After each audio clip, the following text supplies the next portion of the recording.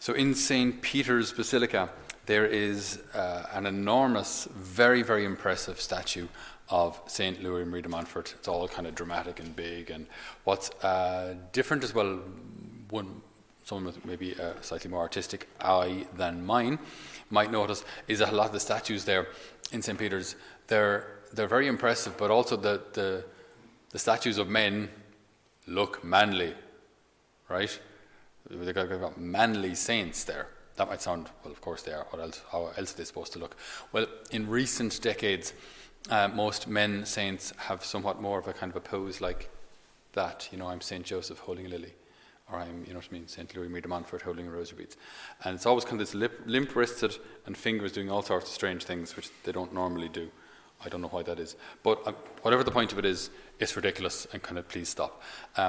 Because I think men saints have to look like men, right? They should be men, they should be manly. And this is fantastic to see. In St. Louis Marie de Montfort, we've got a combination of two things which generally we don't stereotypically associate. He was one of the most famous, thank God, devotees of Our Blessed Lady, and yet at the same time, a man's man, right? So from Normandy up on the top of France, from Brittany, so when the Britannians, when they invaded England back in the day, then England ended up being bigger than Brittany, so they called it Great Brittany. Great Britain, that's how it got the name. I didn't actually know that until recently. So there you go. So so they were a fighting people, and apparently Louis Marie de Montfort himself was quite a large, substantial kind of a man, and one of the few men who in his village could lift a barrel of molasses over his head. I'm sure Liam, who did the reading, would be able to manage it too, but Louis Marie de Montfort was able to manage it back in the day. So a barrel of molasses clean over his head, which is basically an overhead press. So he was able to manage that. So a big guy, and quite a fiery temper as well, which he was able to form or use in his zeal for Our Lady, and Lord knows was he going to need it. Jansenism had spread across France, which also, by the way, spread into England, and we held on to it long after the French kind of got over it. But Jansenism is it's a heresy that focuses an awful lot on the depravity of human nature. So the fall of man, the sin of man, and everything is very, very heavy and sin-based rather than mercy, grace, freedom, children of God. All these kind of expressions are much less used, and there's a much greater focus on sin and repentance and self-scourging and all of that kind of thing. So it's a very, very negative view of our faith. So this was rampant in France, and St. Louis preached very much against that, and preached about us being set free through our baptism. That brings us to an interesting point. His consecration to Our Lady, sometimes, again, there may be a danger of us misunderstanding how the consecration works. The consecration isn't like a mere devotion or a kind of an on-the-side kind of a thing. What he wants us to do through the consecration to Our Lady, so this idea of placing ourselves under Our Lady's protection, under Our Lady's guidance, and giving all of our prayers to her, the reason he wants us to do that, or he advocates this, he said this is the perfect way of fulfilling our baptismal promises. Okay, so it's not a kind of if you will, a kind of a devotion on the side, but this is about getting back to the basics of our baptism. You know, I think it's very healthy and helpful to know. Otherwise, if you're ever talking to a person of a slightly more Protestant persuasion, they'll say, "What's all this like Marian devotion about, Marian consecration? It's just ridiculous. It's just a distraction from Jesus, the one mediator between God and man." So why do it? Like, why bother? So he wants to get back to the root of our life in Christ, which started with our baptism. Okay, so in the beginning of his Marian consecration, he starts by renewing these baptismal promises. So I, and you insert your name, a faithless sinner, renew and ratify today in thy hands the vows of my baptism. I renounce forever Satan, his pomps and works, and I give myself entirely to Jesus Christ, the incarnate wisdom, to carry my cross after him all the days of my life, and to be more faithful to him than I have ever been before. Okay? So again, that's important to keep in mind. It's not a kind of a devotional little cherry on the cake or something. This is about getting back to our baptism. We belong to Christ. You know, think of what St. John writes in his first letter, where he says, think of the love that the Father has lavished on us by letting us be called children of God. And that is what we are. So we're getting back to this reality of we are children of God. Do you live like one? Do you live in that consapevolezza, awareness? Do you live in that awareness that you are a child of God? I don't think many of us could say we do, to be honest. Even myself, not enough. Absolutely not enough. So, by following Our Lady's example, Our Lady is the perfect daughter of the Father. Okay? No sin. Never sinned. Never broke that communion with the Father. The perfect mother of the Son. Okay? How more perfect a mom could you have than Our Blessed Lady? Okay? And the perfect bride of the Holy Spirit. Holy Spirit comes upon her, and what she conceives within her is holy. So she's the perfect example. She's the perfect example to follow in order to fulfill our baptismal promises, in order to live this reality of being children of God. So you see how these things done. We should never just degenerate, or degrade these devotions to just kind of a little on the side thing. This is about getting back to basics so that we don't miss the basics. And Lord knows, have we missed the basics in the church, maybe even for decades, like getting back to the centrality of the Eucharist and the centrality of prayer.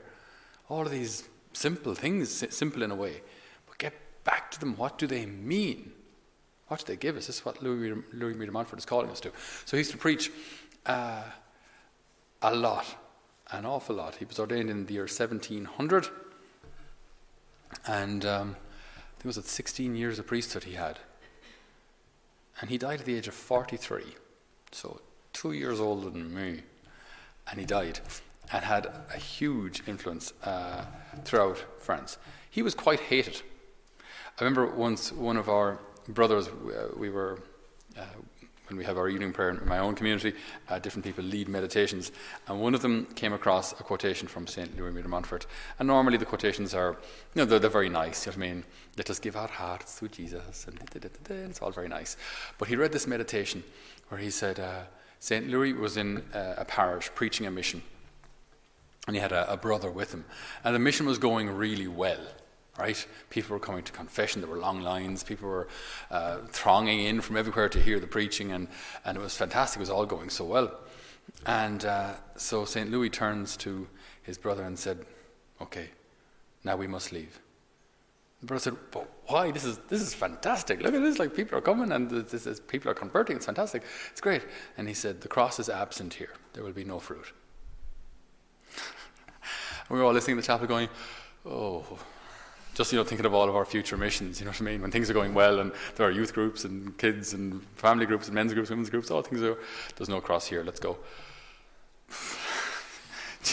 Our hearts just sank, but that was the kind of man he was. I'm not afraid of opposition. I'm not afraid of opposition. It's said that in one particular parish mission, there was a tavern next door, and the tavern was like the antithesis of the chapel, right? People come to the chapel to pray and to be with God, and the tavern was where they did everything else. And during the parish mission, there was so much noise and distraction coming from the tavern that he went over, and as they say, John Wayne'd the place. The following day, there were a number of limping black-eyed men in the back of the church at the mission. So it wasn't that he was just kind of unleashing his fury and wrath, but he convinced them to come to the mission. And I kind of like this, because then you see this kind of stuff just has no place, right, in authentic spirituality and masculinity. You can be a man saint who loves Our Lady and still be a real man. And that's important.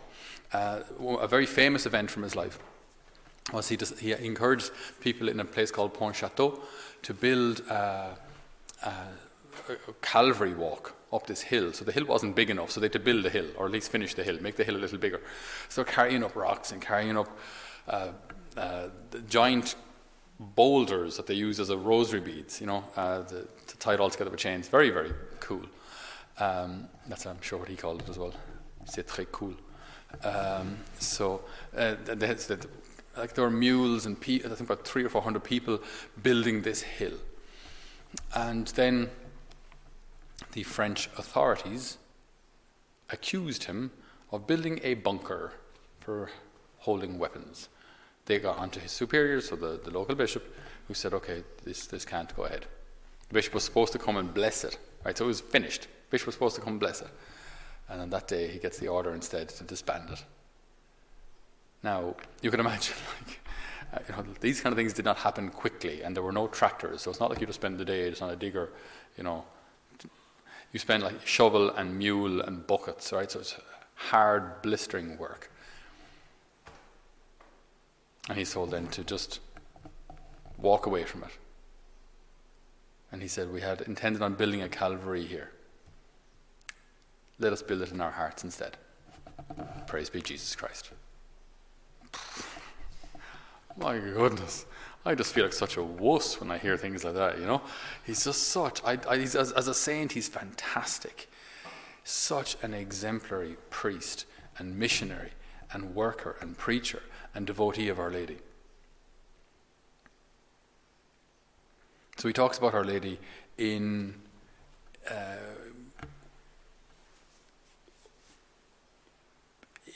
big terms. How can I say that even better? They almost sound exaggerated, like he pushes Marian devotion as far as it can go. But he talks about Our Lady as the most perfect way to Jesus, the most perfect way. If we follow her example, since she never sinned, it means she never got it wrong. She never stepped out of communion with God. So she's the most perfect way to Jesus. She's also the easiest. Like there are many things that people did back in the day as well, like very, very long pilgrimages, Santiago de Compostela or Jerusalem, Rome, all these typical places of